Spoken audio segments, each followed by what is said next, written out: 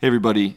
Before we get to Beth Ann, I want to give a quick shout out. Today's sponsor is Herbal Active. We'll talk more about them in just a second. And we also have a very exciting NLU piece of news to share. Tron, what's going on? I keep hearing about this Nest thing, and I'm in the C-suite, so am I allowed to be in the Nest? What is the Nest? Tell me about it, Randy. Well, first of all, yes, of course you're allowed to be in the Nest. The Nest is open to anybody who wishes to join. Think of it kind of as a golf society within the No Laying Up universe. You know how those Scottish, golf societies form around, there could be like 10 different clubs around one course. Ladies Putting Society. Yeah, we want to do that. It's kind of a modern interpretation. We want to take that feel and, create kind of an online, if you will, golf club, but hopefully make it as real life as possible. So I think, when we started No Laying Up, it was, all we wanted to do was meet other passionate fans of the game of golf. And we've done that, and it's taken place, at first it was mostly in the digital world. And I think, as this has grown, we've been really fortunate to start making friends and connections in real life all across the globe. And I think the overarching thing, what we want to do with the Nest is how can we help facilitate other people to make those real life connections through the game of golf. So what is it? So it's think of it as like a membership, right? Okay.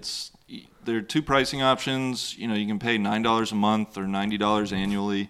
All this information you can go to Beta. Is it still going to be beta until we go to the? Yeah, beta.nolayingup.com /join. Yeah. Just go to the just go to the refuge. I guess we're gonna have a post about it on the site too, right? Yeah, there's a ton of information on our message board, the refuge. So what do the members get? I'm sure That's what I'm wondering. I'm sure you're wondering.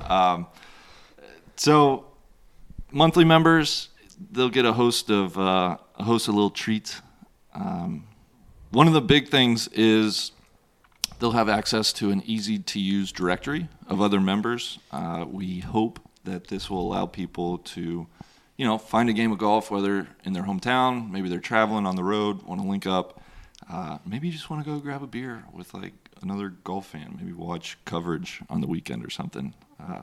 Beyond that, though, Nest members will be the first to know about every NLU event, and they'll be given first opportunity to sign up. Which we're going to do more of those in 2020. Which is, definitely a priority for us.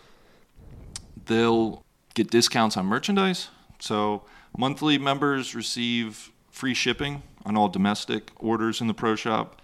Annual members receive 15% off every purchase, no matter what, all throughout the year. Wow, you're cutting into my margins here, man. I know, man, but we're trying to make the people happy.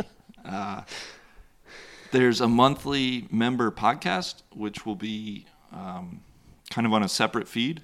People have access to that. The first one's been recorded. We have a number of great stories. We talk about our backgrounds, how we got into the game of golf. I believe there's the Matt Kuchar story. Explaining some of our inside jokes and dumb humor. Yeah, exactly. And then kind of what we hope will be a little cherry on top, the Nest Invitational Tournament. The NIT? Yeah. Annual members will be eligible to qualify for the NIT. And, this is kind of from our demented minds, but we're going to build out, think of it part club championship and part pure spectacle and kind of end of year party. So lots of other benefits, several that I haven't named here, but people can go, again, beta.nolayingup.com /join. Was alpha.nolayingup.com taken? Yeah, the beta is because we are undergoing a big website redesign, and we haven't released the full new website yet. So for the time being, it's beta.nolayingup.com /join. I do want to stress the last thing: if membership isn't for you, or if it's just not in the cards right now, no problem. Come to the refuge, always free. Chop it up with us. Everybody, the refuge, our message board will be the central hub for everything. And whether you're, a Nest member or not, you can post, you can read everything. It's all right there. And all the content that we've done to date stays free. It stays on all the same channels. So it's not like we're putting tour sauce or, Strapped or anything like that behind a paywall or anything. That was important to us in the C-suite. The Strap boys were lobbying for, hey, can we make Strapped a subscription only thing? We said no. We gotta look out for the people. You're a scumbag. So yeah, that's the Nest. We're excited. We've just launched. Today is Thursday, November 21st. So depending on when you're listening to this, we've just launched this week. There may be a bug or two, as there always is, but just be patient, get involved, and we're excited about this. And you get a member gift if you sign up for the yearly. Yeah, which I think you will be working on prominently involved in. So let's quickly, before we get to Beth Ann, today's sponsored by our friends at Herbal Active. Herbal Active, I think I'm probably the most loyal user now. I didn't really know anything about CBD until a couple months ago, and then started using it, and I'm like, man, this shit actually works. You're kind of becoming evangelical about it, which is cool to see. I'm like the guy out on the street corner with the sign, the John 3:16 sign, but it's Tron's holding CBD saves signs up on the corner of the A1A. Herbal Active, TrapDraw20 discount code. So go to herbalactive.com, URBALACTIV.com. Enter the promo code TrapDraw20, 20% off your purchase. And now on to Beth Ann. Nice is the spot for that Trap Draw.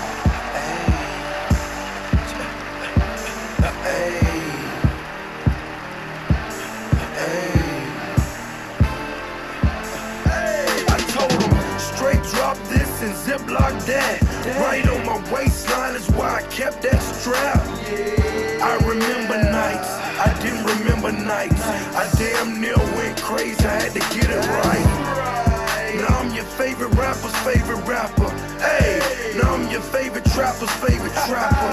The absolute truth, no joke. Who me? I emerged from the crack. Ladies and gentlemen, welcome back to another edition of the Trap Draw. This is a very special Trap Draw. I'm joined, as always, by Tron Carter. Tron, how are you? I'm great. Randy, it's great to be here at the Ritz. I know you feel right at home. Well, I was going to say that's not quite why I was thinking it was special, but it is, of course, nice to be at the Ritz. I think this is the first time the Trap Draw has gone on the road for an in-person interview. We're all grown up now. Yeah, we've spread our wings, and here we are. So we are at the CME LPGA Tour Championship in Naples, Florida, at the Tiburon Golf Resort. And that great laughter you heard, we are joined by the LPGA, what I consider to be the LPGA subject matter expert, Beth Ann Nichols. Beth Ann, so glad you could join us again. How are you? Oh, I'm thrilled to be here. We pulled you out of the media center. I know this is a busy week for you, so we really appreciate the time. I love the Ritz too. Yeah. By the way. well, I just say that too because everybody thinks I'm not sure if you've seen Strapped, which is one of our video series, but Randy, everybody thinks that Randy is this kind of down home guy. He's right at home here at the Ritz. Tron loves just stirring up the people. I will say, though, it's easy to get comfortable here. He made me take him over to the Ritz Beach Resort. Oh, the other Ritz that's really hoity-toity. Yeah. We were sipping beers on the beach. That was nice. Well, for anybody, we were saying the last time we spoke was just after the Women's British Open in middle of August.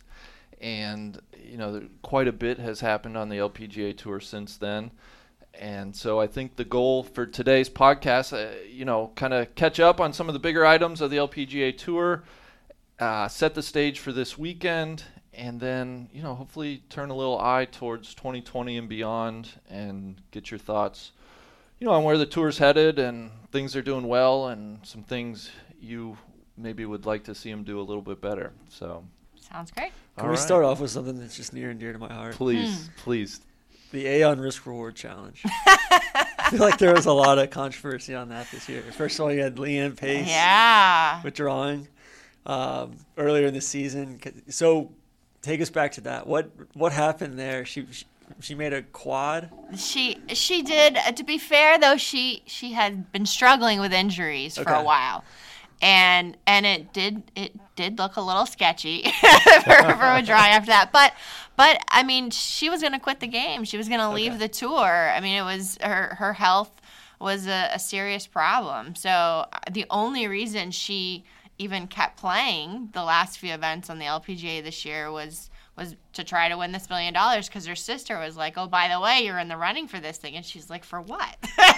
She's like, for $1 million. She's like, I have no idea what you're talking about. So it was kind of fascinating that somebody was continuing on their career for just, one more year to try to win this life-changing $1 million, and then she ran out of events because she didn't qualify for the Asian events, and so she couldn't make a final push. Her last event was in Texas. But that's kind of wild that you can. I mean, it's kind of within the rules too. You can withdraw if you make a quad on that Aon Risk Reward Challenge hole for that week, and so the same. So I guess, and then Carlotta won it. Carlotta won it. She did. She a lot of eagles. This is perfect for her. But didn't she skip some of the final events to protect her lead, or was that? Or am I making that up? Yeah, we may have gotten some faulty information. You might have to look. I don't think so. Maybe that's just wishful thinking. I'm kind of hoping that this whole thing is just this game within the game, right? I mean, but it's a lot of money for anyone. Sure. Carlotta Sagana came in yesterday to accept her prize of $1 million, and when I asked her to just put into perspective what that kind of money means to her and means to LPGA players to be competing for that kind of bonus money, she broke down in tears, and it completely caught me off guard. She looked back at Mike Wan in the back of the room, the commissioner, and her parents, and just was overcome with emotion, and I just think the magnitude of the moment kind of set in for her, and obviously this is a player that's already made $4 million plus off the golf course, so it's not like she hasn't already made quite a bit of money, but it's meaningful out here because it doesn't happen all the time.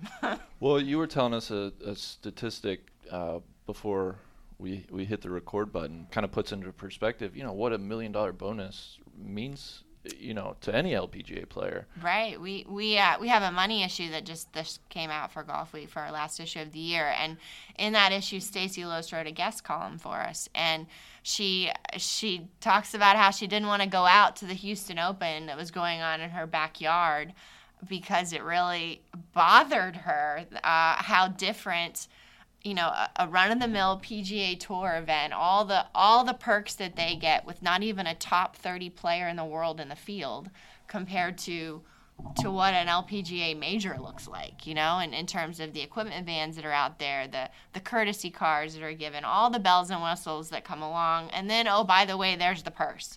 And then when you look at the total amount of money that the men play for versus the women, including bonus money, it's 17%. So it's, when the women are talking about playing for more money and equal purses, truly they're really not expecting equality. Can't we do better than 17%? Mm-hmm. That was the point of Stacey's column. I mean, we're a long way from making equal money, but 17%, surely, that people like Aon are helping to push the envelope here and giving a $1 million prize to both the PGA Tour winner and the LPGA winner of their challenge, and it was I felt a significant message. The staggering part about that too is I'm reading Mike Wan's letter that I guess they posted either yesterday or today. Since 2010, they've experienced a 50% increase in tournaments and an 80% increase in purse levels. Exactly. Still only exactly. 17%. Yeah, I mean, there's no question that Mike Wan has had an extraordinarily successful a 10-year campaign at the LPGA, and looking at where they've come from in 2010 to now. But as he also says in his letter, we've got to keep charging ahead. I'm not done yet. There's so much more that needs to be done, and why aren't it's not just a value statement to say that you're companies are for inclusion and diversity and equal opportunity, put the marketing dollars behind that. Mm-hmm. Well, let's. I think that's a good segue to talk about this week and what the CME Tour Championship represents to women's golf. I'll let you kind of explain for anybody that's not aware. This is the biggest purse in the history of women's golf. Is that right? It's the biggest first place prize in the history of women's golf. $1.5 million to the winner. The Women's Open this year actually gave out the first 7-figure winner's paycheck, $1 million. And so this is obviously significantly higher at $1.5 million. In the past, the CME bonus money, only the top handful of players, 9 or 10 players, were eligible to win the $1 million bonus. And this year is the first year that anyone who makes the field can win it all. So rather than having a $500,000 first place prize and then someone else could potentially win the $1 million, it's all combined into one big number. And I love it because I think it's so much easier for fans to follow. I think that, I love the fact that, the last player in could walk, which happens to be Stacey Lewis, could walk away, with the biggest paycheck in women's golf history.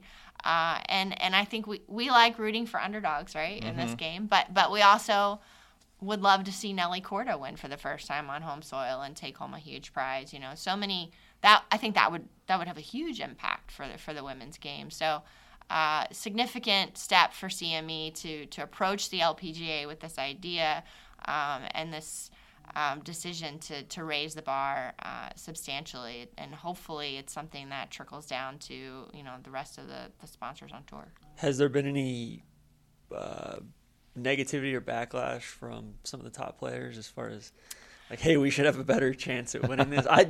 Personally, I love it. I think it's like an all-out sweepstakes here the last week, and get in, and then it's a level playing field. I think that's awesome. But for sure, I think if you're one of those top players, Brooke Henderson said yesterday, you work hard all year to get in this position, and then it's just like it was all erased. I totally get that, But hey, that's what the Player of the Year award's for, right? And that's what we have enough, season-long accolades. I don't know.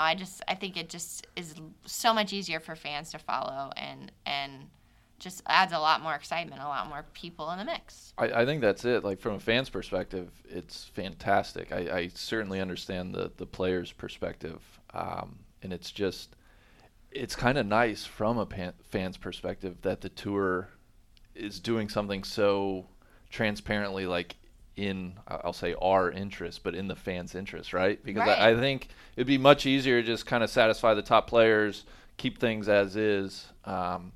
But it's kind of refreshing that they took this bold swing and have totally redone the purse here. And I don't have to do any math. I don't have to try to figure out all these little decimal points and what everybody has to do in the tournament within the tournament. Or if it's handicapped like the yes, exactly. Nobody gets a head start. It's just winner take all. Love it.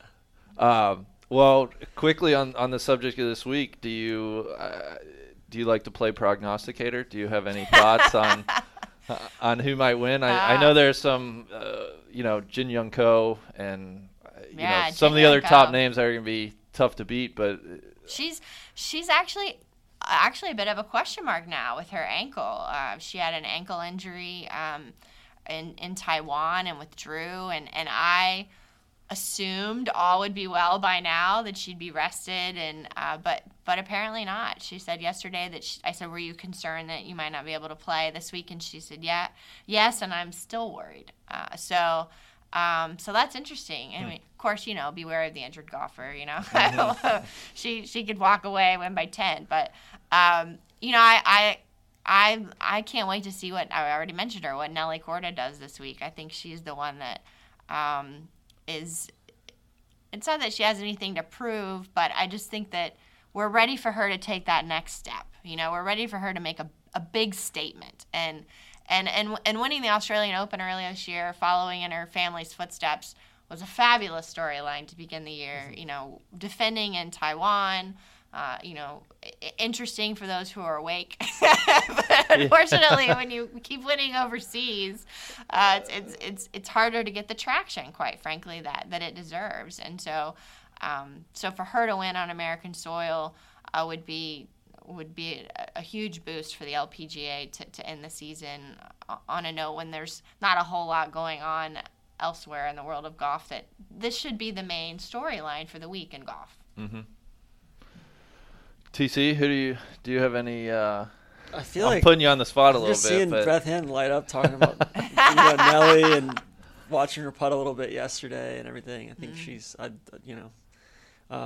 always a Brooke Henderson fan, but although she's the local. Although last time you're saying she plays too much.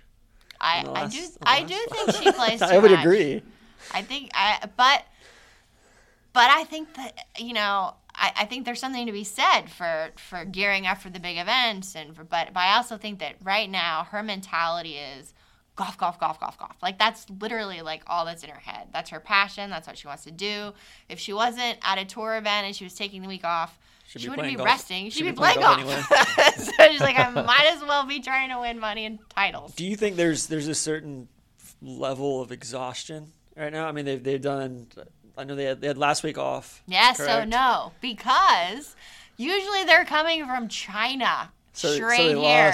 This is like vacation. Okay. Compared to years past, like, players are literally like flying from Asia into Naples and teeing it up. And I don't even know how they are upright, to be honest with you, because I know if I come back from Asia, it takes me a while to get my body, my mind, my sleep. I'm just amazed that they're able to do that. But so this is a totally different scenario, in that they've all had a week off. And they all can win. There's a different buzz around, I feel, because everyone's pushing a little harder because they can all win the big prize. Was that a conscientious decision by the tour to give a week strengthen off? the field? I think. I think another big thing of the 1.5 million is you had some Asian players. If you're not in contention to win the $1 million bonus, why not just stay in Asia after the Asian swing and not come to this event?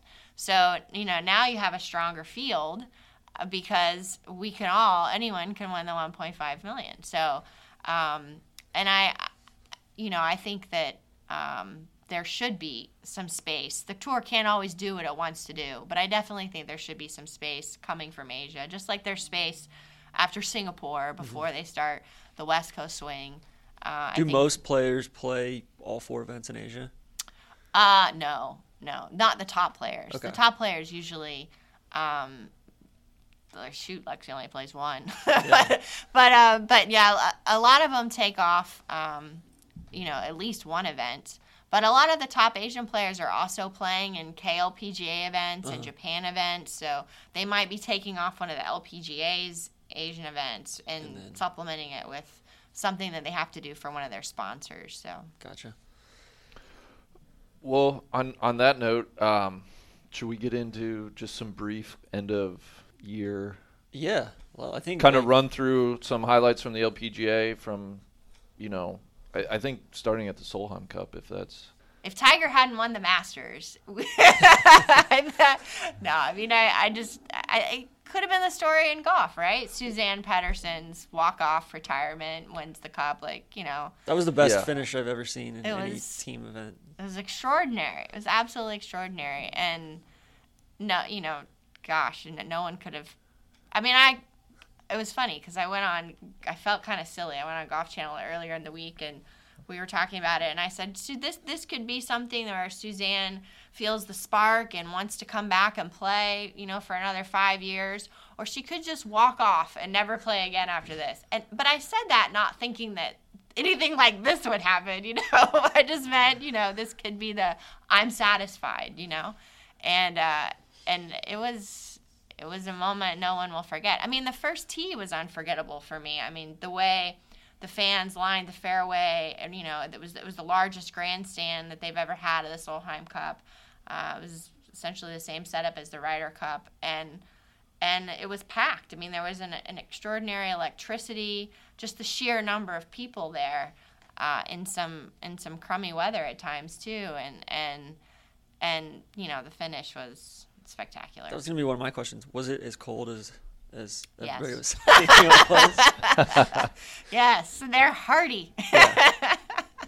Have you seen? It seems like the Solheim Cup is really trending in a direction where it's becoming much more of a focal point for all of golf fans.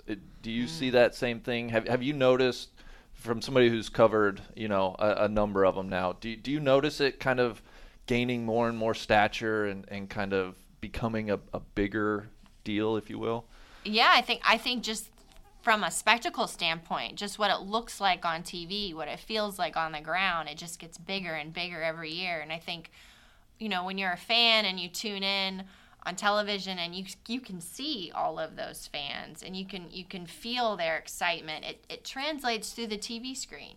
And unfortunately, there are some LPGA events, many LPGA events, where we don't see that kind of foot traffic, and we can't hear, you know, the excitement in the gallery, and that comes through the TV. And so I think that's just part of the building process, and also it didn't help, you know, or it didn't hurt, to have the Americans, you know, lose a few in a row, and then have, you know, everybody get rallying around what's wrong with the Americans, and then superhero Julie Inkster comes in and saves the day, and everyone rallies around Julie Inkster. You know, I mean, that was huge. Talk about, I know Julie Inkster is somebody that everybody we meet who's, you know, remotely kind of involved in the game of golf, like, cannot say enough positive things about like Julie Inkster and how cool of a person she is. Is she? She's real. Yeah. I think that's the thing that people gravitate toward Julie, because she says what's on her mind. There's little to no filter usually. You know, she's, you know, whether she's talking to you about, you know, baseball or what's happening on the LPGA. I mean, she's just so fun to be around. Just a normal person for such a decorated athlete. You know, there's no pretense there. It's just, you know, here I am. You know, what do you need? What do you want? You know, Yeah. and I think that realness players appreciate. They know where they stand with Julie. Julie's honest. You know, and there's no baloney. Do you think she'll come back to the Solheim Cup? I know. Because I think one of the fallouts was she had kind of said, you know, she's going to step away, and she'll always be a part of the Solheim Cup. There's no question about that. You know, they haven't made any announcements yet on the LPGA. You know, it's funny because she said at the Solheim Cup that she wasn't even going to take the phone call. You know, when I asked her that question. Then I asked it again at French Lick at the Senior LPGA Championship. It was a little bit different, you know. She opened the door again, and I was like, wait, what just happened there? So, but you know, her best friend Pat Hurst has been one of her ass captains, as Julie so affectionately refers to her assistant captains as her ass captains, for, you know, the last 3 cups, and certainly is a worthy potential captain. And I don't think Julie would want to stand in the way of Pat Hurst or whoever else is, you know, next in line either. And I think she would love to do it forever, but I also think that she wants to give other players a shot. Was the one at in Des Moines, was that where you really felt like it Trend up? Yeah, like Randy, what you were talking about earlier, like just the stature goes. It seemed like Des Moines.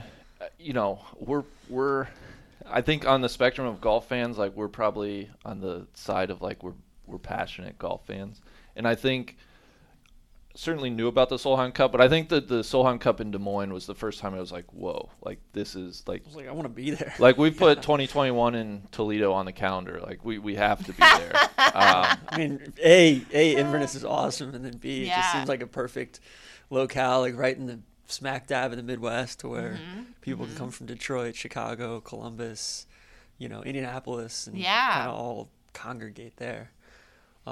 But yeah, I mean, it seems like they kind of laid the groundwork in, like, was there a big difference between that one and?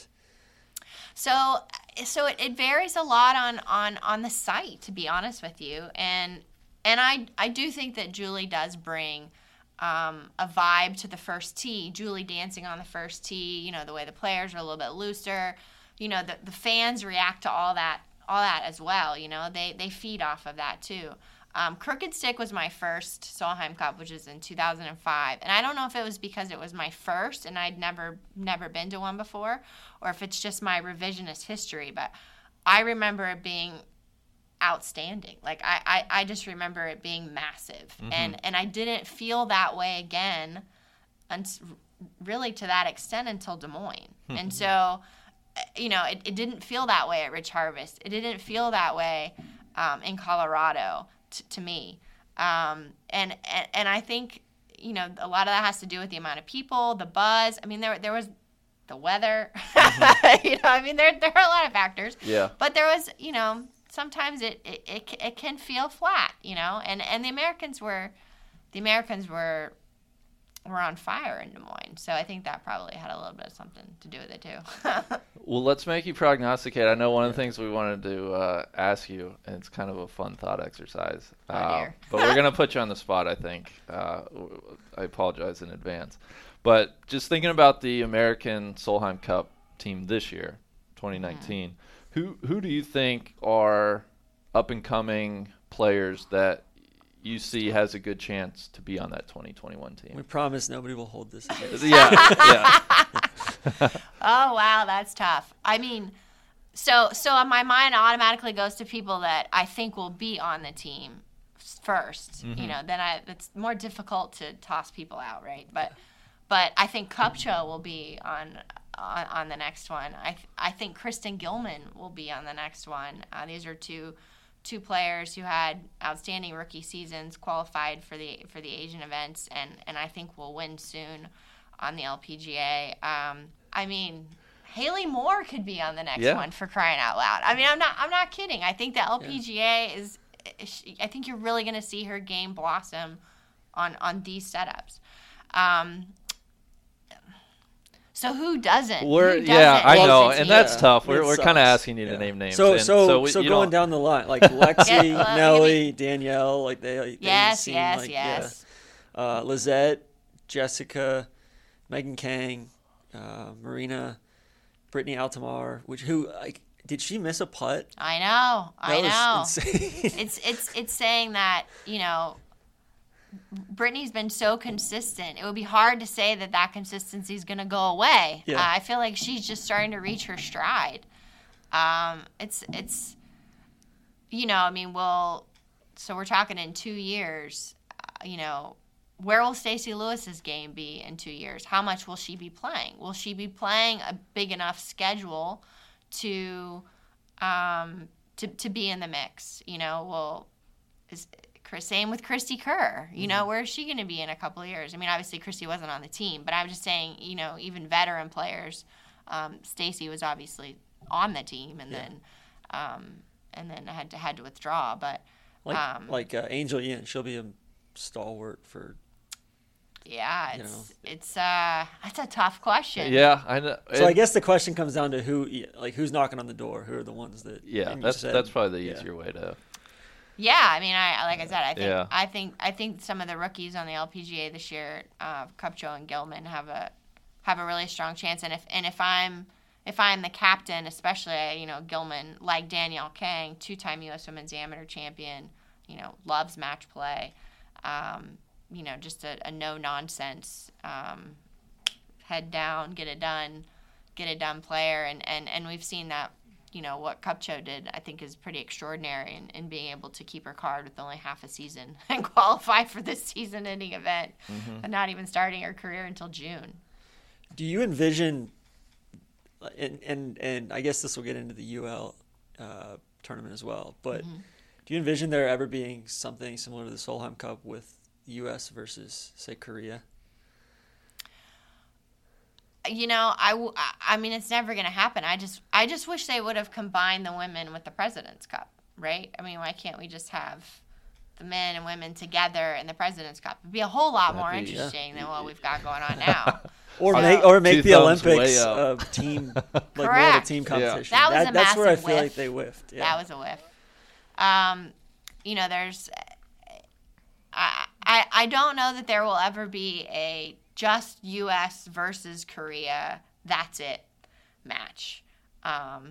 Boy, wouldn't that be interesting? It'd be so cool. I mean, I we know. love seeing it at the Crown. We love it when that happens at the International Crown. So and that's a tournament. Like I don't really know all that much about it. It happens every 2 years, every other Yeah. year. So, like, take me there. Like, what it moves around. I guess it's It was in around. London. It was in next year. South Korea last year. Okay.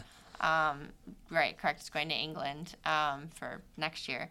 But yeah, so the trick with the Crown is you have to have enough people from your country to qualify. So like, there's no New Zealand team because there's Lydia, right?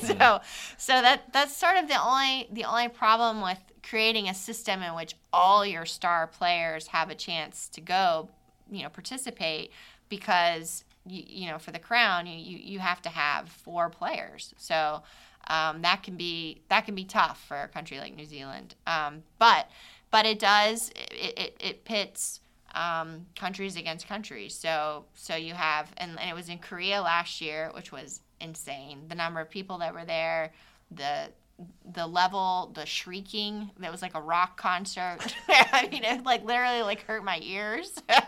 It was fascinating to watch. I mean, I've been to Korea many times, but I've never been there for a competition in which they're representing their country. Mm-hmm. So it was on a different level, and for them to win, which we all assumed would happen, was exactly the way the LPGA could have scripted it up themselves. It was a fantastic experience, but yeah, so England was a very strong team last year, and it was a great concept that Mike Wan and his team came up with to provide something for the rest of the world to get involved in.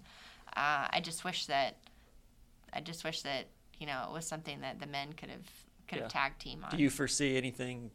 I know there's I've been heard talks and talk there's of the World rumors, Cup, and there's the Ladies European Tour doing something in Sweden next year, correct? Yes. But it's not like a team competition. Yeah. It's just team. There's something different about teams, right? There's just a more of a, it was funny. I was talking to somebody recently about, they think the Solheim Cup. The reason so many people get up for the Solheim Cup is because there is that that fiery, I want to beat you. It's not so much clapping for your opponent or the hugs and the water bottle celebrations on 18. There's a lot more, fire, and that people like that. It's real. Yeah. So and that goes against what the LPGA is, on a weekly basis, which some people love that about the LPGA, and some people don't. Just talking schedule stuff a little bit too. They so the Vic Open, is that now LPGA co-sanctioned for 2020? It is. It was this year as well. Okay. And that has the men and the women playing for an equal purse, off of different tees. But and the LPGA didn't have a super strong field, to be honest, in terms of the number of star players that went down there. It's a tough spot on the schedule, coming before the Australian Women's Open, and then the limited field events in Thailand and Singapore. Not everyone wants to go 4 weeks in a row on the other side of the world. So, unfortunately, to have such a cool concept where you're playing for an equal purse, but to not have your star players there, both from the European Tour and the LPGA, there's a lot left to be improved upon, I think. Do you think it'll be a better field this coming year? I hope so. Just with people kind of testing it out. I hope so, because I think it's important.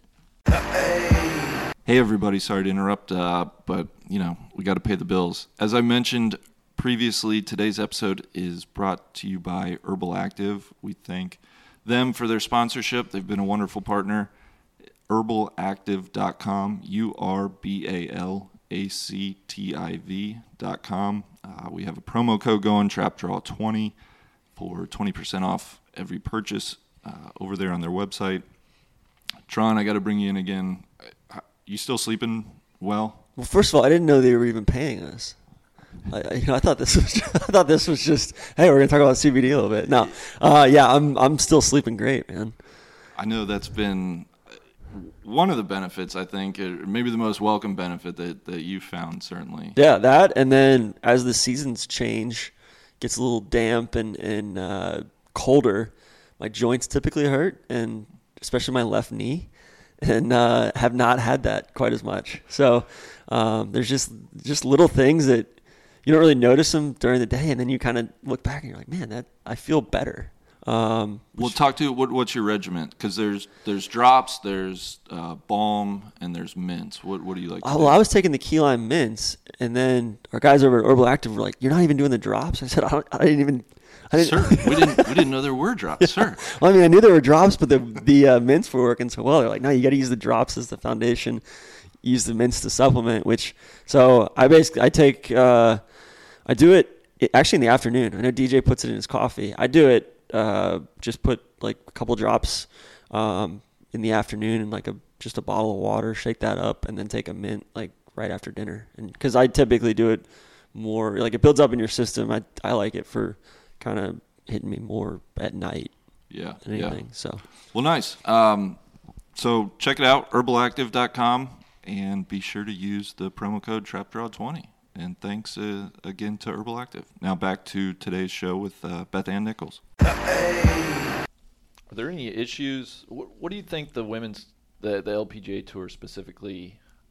Is there anything they're not doing that, in your opinion, they could do a lot better in terms of schedule or certain events, locations, anything like that? Are there any glaring weaknesses? I think from a player perspective, they love the fact that there are a lot more tournaments. They just wish that it was a little bit easier to get from point A to point B. There's a lot of crisscrossing. Mm-hmm. I'm blown away at when the men complain about travel. Yeah, they've got nothing to say. Yeah, and but it's a difficult thing for the LPGA. They have a lot of moving parts. They have a lot of sponsors that come and go. Obviously, you have your majors rotating sites and I think it's not just the fact that the women are playing this global schedule. It's the fact that even within that, it's hard to move in a sometimes in a way that makes sense without, like I said, crisscrossing back and forth. So I think that for the longevity of players, for players to be able to and your stars to be able to be out here long enough for people to know their names and know their stories, and I think that's important because so many players are starting young and they're obviously they're playing for a lot more money and they might not play as long and some of them don't want to combine families with a competitive schedule. So it's important, I think, for longevity of players to make the schedule as player friendly, shall we say, as possible. I think Mike Wan has done an outstanding job. I think the one thing that's missing on this tour, which is what I'm going to write about today, and it's talked about so much, is a dominant player. We just have not had a dominant player. There's no one that people are clamoring to come see because they know their name from other sports, your casual sports fan. And it's important to have this array of global stars for the tour to be strong in all these different parts of the world. And yes, when you go to Thailand, Arya Jutanagarn is a star, and yes, now Shibuno is a rock star in Japan after winning the Women's British Open. But here we don't have that. Do you think that person is currently on the tour, or do you think there's just so much depth and parity that it's just going to keep going like this, or do you think there's somebody coming up through the ranks that's going to? It's a good question. Wouldn't we love to? I feel like I'm beating the Nelly Cordes. Well, that's exactly what was going through my mind. But that's what is she going to get there? Is she going to get there? And. But in your mind, she has the most upside of. I think Jin Young Ko has tremendous upside, and I think Jin Young Ko has not only this consistent play, but this attitude that she's enjoying where she's at. She talks a lot about the importance of being happy on the golf course. She laughs freely in her press conferences. She looks like she's having a good time. She's had such a commitment to learning to speak English to be able to communicate with players and fans and embrace this role of being number one. There's a lot of aspects of Jin Young Ko that remind me of Lorena Ochoa. And I think there's a whole package that goes along with being number one, and you really have to want it and embrace it. And she sees a bigger picture in a similar way to the way Lorena saw a bigger picture. And so I think Jin Young Ko, could be that player potentially. Does it matter if it's an American player? Of course. It's a U.S. based tour. If it was an American player, it does matter. But I do think that golf fans and sports fans, regardless of where you're from, rally around extraordinary athletes. They rally around record-breaking athletes, dominant athletes. That's what they want. That's what they crave. That even if there are aspects of that athlete you don't like or appreciate, you still respect what they're doing, and you gravitate towards that.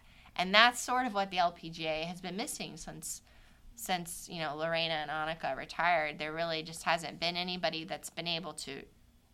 They've gotten there for a stint, a period of time. Yanni, Lydia, Aria was there for a little bit, but they can't. There's not the longevity there. Yeah, it's not enough to really get into discussions of where does this player rank among the greats in the game. We don't have those conversations. How many tournaments does Jin Young Ko or Lee Six, how many tournaments did they play back in Korea a year? Oh, that's a good question. I should know the answer to that. I think they play an extra 2 or 3. Okay. So they're just supplementing. They're not kind of playing a split schedule here and there. It could be more than that. You might have to double check me on that. But basically, I think a lot of it has to do with sponsorship obligations. Whatever you see on their hat, that if that sponsor has a tournament in Korea, they'll be playing in it. So it's usually pretty easy to figure out, why they're over there playing that week. I'm always blown away too, just how young, S.H. Park, she was a rookie 2 years ago. Mm-hmm. And her swing. I just watched her swing at club. I'm like, wow, yeah, it's mesmerizing. How are you not winning every time you go out? Right. Have we not talked about her yet? But that's exactly. That's sort of the nature of the problem. Is that a couple years ago, all we're talking about is S.H. Park. Tiger. They call her Tiger Woods. And then now it's we're not really talking about S.H. Park anymore. Now we're talking about Jin Young Ko. Or and golf Brooke. fans are like, who's Jin Young Ko? How old's Brooke? 22? Ridiculously young. Yeah, I said that in August. She's at least 4 years younger than I would have guessed. I think she's yeah. Here, I'll look it up. That's the thing. I was talking to Andrea Lee yesterday about the Stanford player who's been number one, about her decision to turn pro, and I said, I feel like you're 30. I feel like you're turning pro, but 10 years. Yeah. You've been at the top of the game for so long. How has that worked from your perspective with the ability for these players who are still in college to defer their membership? Do you think that's been a net positive for the game, or do you think it's kind of muddled the waters a little bit as far as kind of having your feet in two camps? Right. I have been to enough Q schools in the past where you had to make a decision on the spot, and players were unprepared for it, and they're reduced to tears, and they didn't even know what to do. I have limited status. What does that mean? How many events am I going to get? But you had to make a decision literally in the parking lot before you left. And I didn't like that system. So I thought the deferment was a step in the right direction in order for players to be able to really take some time before they make this decision. But when we saw what happened with Jennifer Kupcho, she chooses to defer. She wins the Augusta National Women's Amateur, makes a deep run at NCAAs, and goes on and is here. Keeps her card, wins over $500,000. Maria Fassi defers, wins the NCAA championship, keeps her card. And now no one else is doing that. We've had 5 players that went to college players that went to Q Series, received some sort of status, whether it was Semester Tour or LPGA, and all 5 have decided to turn pro immediately and leave their college programs.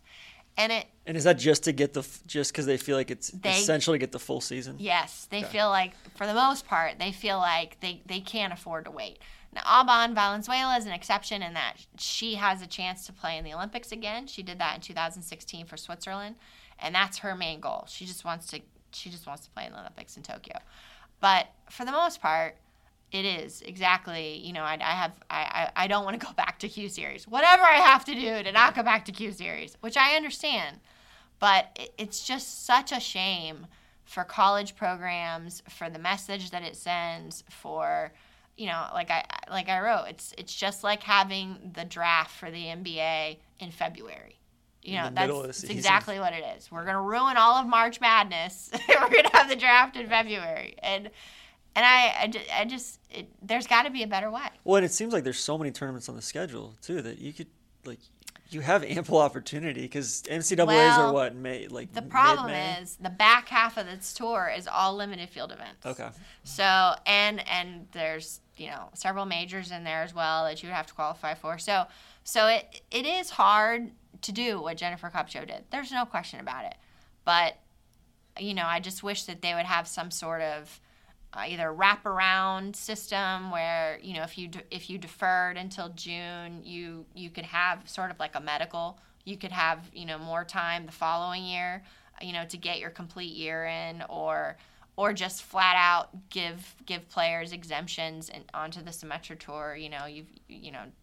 There's got to be a better way than essentially gutting college programs in the middle of the year. Yeah, it was fascinating. We were talking to Lauren Coughlin. We were at Pinehurst with Lauren and her husband for a few days, and she was talking about that, and then how many ladies were on major medicals and maternity leaves, which is something that you never even consider. But you're like, man, there's and it's a long leave, right? Yeah, and your priority status just keeps dropping. Like you think at Q Series when you leave, well, I'm probably going to be here. And the reality is, Andrea Lee's like 162 or 163 on the priority list, And even if you don't understand the priority list, you understand that most full field events are 144 players. So if you're in the 160s, you're hoping a lot of people are skipping. And then I think something else that, this year, I think if you is it top 5, you don't get into the next week? Somebody played really, really well in one of the tournaments this year. Automatic top 10s. Yeah, the LPGA's never had that, which I've been writing about that for years, or tweeting about it since we've had Twitter. That seems like such an easy fix. Right? I know. I agree. Not only for, any time you have a player like Yulimi No, right, contend to win a title. She's a non-member. She has no status. She has all this buzz around her at this event. Wouldn't it be great if she could now tee it up the next week automatically because she just had a top 10 finish or a top 2 finish? But the LPGA doesn't have that rule. I think it's a crying shame because I think it's a great way for young talent to be able to get valuable experience or potentially earn their card. Also, it creates buzz. It's what people want to see, that snowball effect of following who's hot now, who's this young talent we've never heard of before, for your average golf fan. Mm-hmm. So, but it all comes down to spots in the field. There just aren't as many tournaments on the LPGA as there are in the PGA Tour to begin with. So there aren't as many total starts, as if you looked at it as a whole. There aren't as many sponsor exemptions. There's just a lot of things where it's just trying to protect the folks that already have cards to allow them to have a place to play.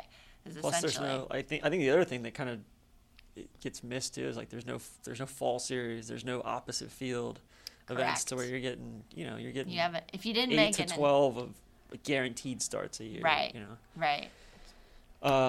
Brooke Henderson, 22 years old. 22. Oh, there we go. Which is she should be 26 or 27, right? And I lose track of time. When you win on the LPGA at 16, I don't know how old you are. Yeah, it was crazy. We played with Annie Park yesterday, and I mean, I was blown away. I'm like, how does she not win all the time? I know. She didn't. I think she missed one fairway all day, and just blown away by I was Yep. like, God, you're so good. The long putter gave her life again. Which I was trying it out. People are jumping all over me People online. were not happy with you, TC. He posted a picture of me testing out the long putter. I was not anchoring it, and I. You got It was a lot the of grief. smoothest roll I think I've seen in years off the flat stick. So His eyes lit up. I really think I would love if you switched to the problem boom is stick. I'd have to carry 2 putters because I putt from off the greens a lot. So I'd have to carry a putter to putt from off the greens. Well, with, that could and be then another. problematic. Yeah.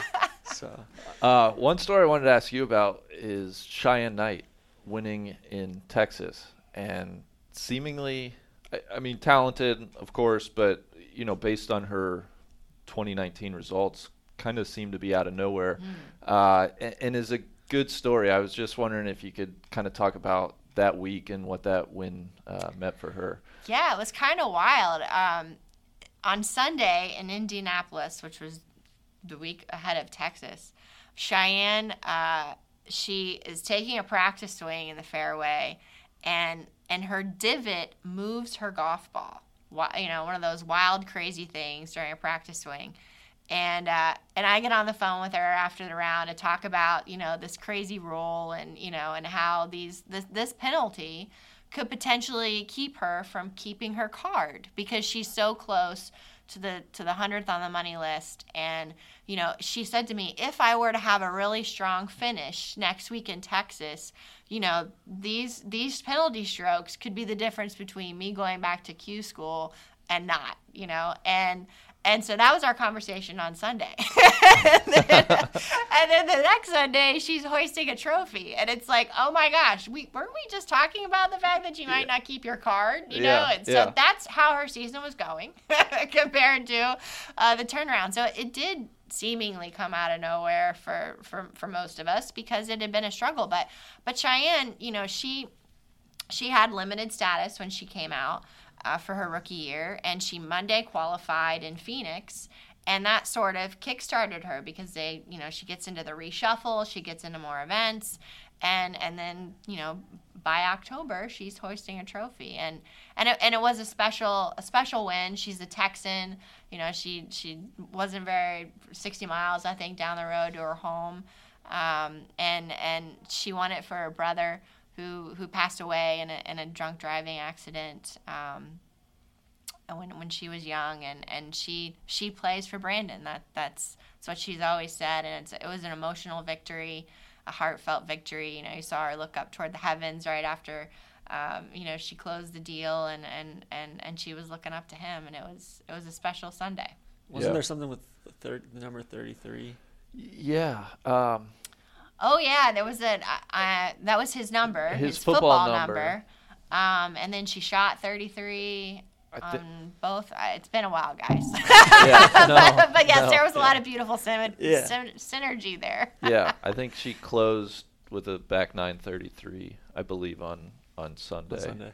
I'll have to go back and read my story. It was but to put kind of that in perspective too, going from potentially losing her card, having to go back to Q Series, to winning, and now she's qualified here this week, and now 4 good days, and she could win $1.5 million. That's kind of cool. She went to Whataburger after she won, and was dancing in the kitchen with her parents to "We Are the Champions." That's how she celebrated her. So I can only imagine what she would do here after if she were to win 1.5. How she would splurge. Chipotle, maybe, I don't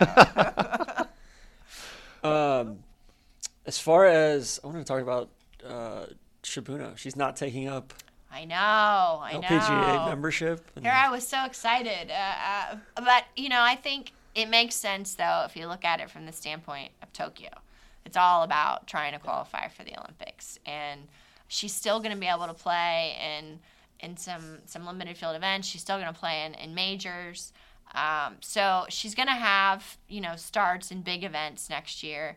But making that transition to the LPGA and all that comes with that, all that change might actually hurt her chances of qualifying for the Olympics in Tokyo. And I think it makes sense to put it off for this reason, and try to get her card maybe for 2021. So I'm bummed we're not going to be seeing her as much as I had hoped next year, but Her pace of play was inspirational. oh, it was That was phenomenal. I mean, I know we said Solheim Cup could have been the moment. Like that, her final round was my favorite moment of the LPGA season. I mean, it Yeah. was Gutted for that, unbelievable. but and I was kind of in a bad mood because I was like, man, they're playing this at Woburn, like it's not a links course and all that. Then the final round was just unbelievable. Like, Yeah, then you forgot about it, right? Yeah, No, it was. Gosh, the fact that she never hadn't- she'd played never outside played of outside Japan. Japan. I know it's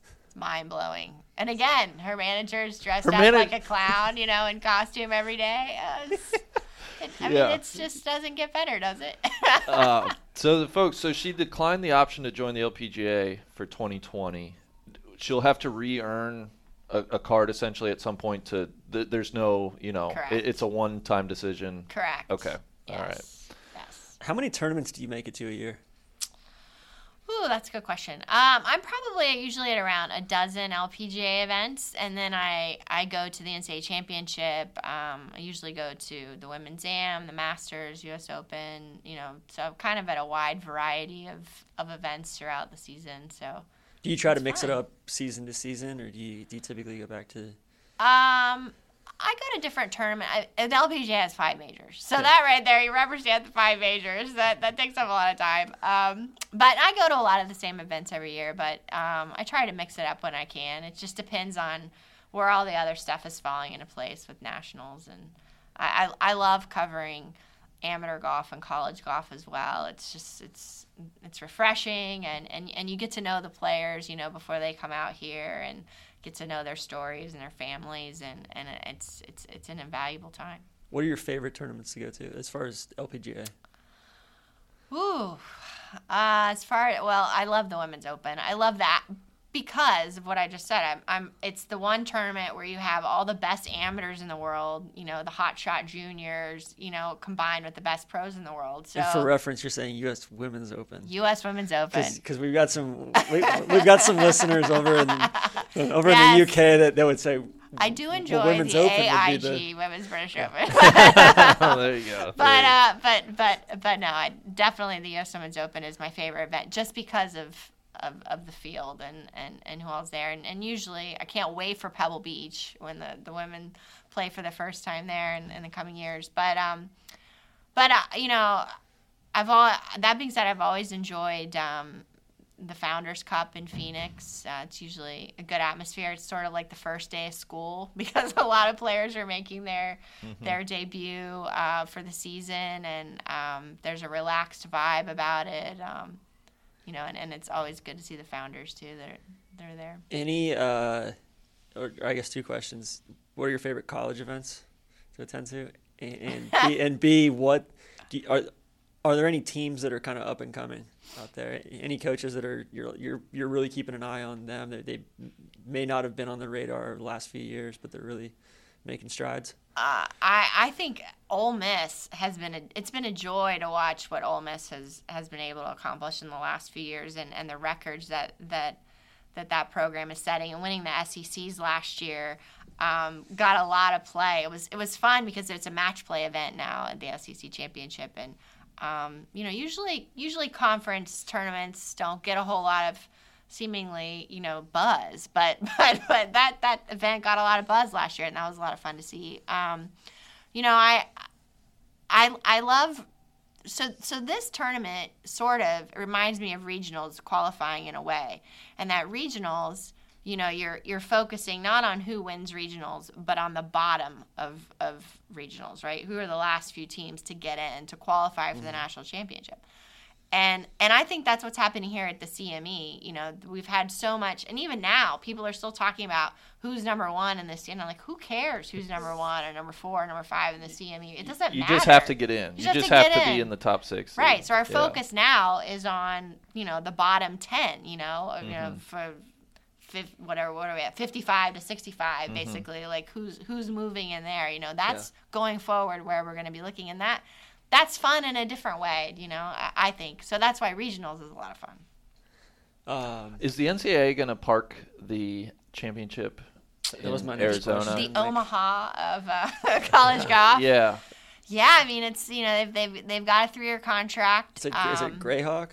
Greyhawk, yep, the men and the women. I mean, for me personally, it's a bummer because I love going to college towns. I loved when Oregon won at Oregon. Beth Ann. And the chef is standing on the roof at starting to the speak men's my one, language. and then the Beth women's Ann. one was even better. It was phenomenal. The next week, it was phenomenal. unbelievable. So that's what's sad is that we're not going to get that. We're not going to get that OSU. Oklahoma State. The Blessings looked like it was one of the more outrageous courses I've ever. That was nutty for sure. Yeah. For sure. Tough one to walk for spectators. but yeah, so that's the one thing that I wish they could preserve. But I understand the notion that we're going to have potentially a lot better. I mean, it's going to be hot, but we've had some wild and wacky weather, and with the men and women going back to back, there is no wiggle room. If the women don't finish on time, it's chaos for TV purposes and moving the schedule around, and there's just no wiggle room, especially if BYU qualifies. so it's it can be a mess. So I understand why going to the desert, is an attractive proposition. And of course, there should be a great volunteer base there, and hopefully, people will want to come out every year, and there will be some sort of fan base there. It was over interesting. The years. I saw an email come through today. I'm sure you got it too, where I guess the teams, it's like they're restricted from setting foot on property from April 1st to May 15th. For home advantage.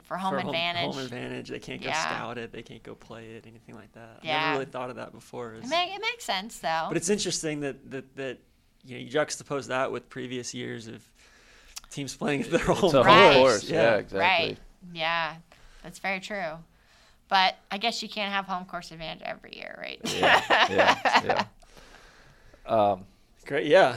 Ideally, you're like our subject matter. Like this is we fantastic. just make this a recurring thing. I have a big Thank smile on you. my face. I've enjoyed it. Yeah. Thank you so much, and enjoy this week, and then hopefully you'll have a little time off after this week to enjoy the holidays and get geared up for 2020. I guess last question: how's your game? Well, we'll see. I haven't played a whole lot lately, so I'm excited for the season to end because we actually get an off season on the LPGA, so I'm thrilled. Yeah. Awesome. We'll enjoy it. All right. Thank you. Thanks, Beth Ann. Nice is the spot for that track draw.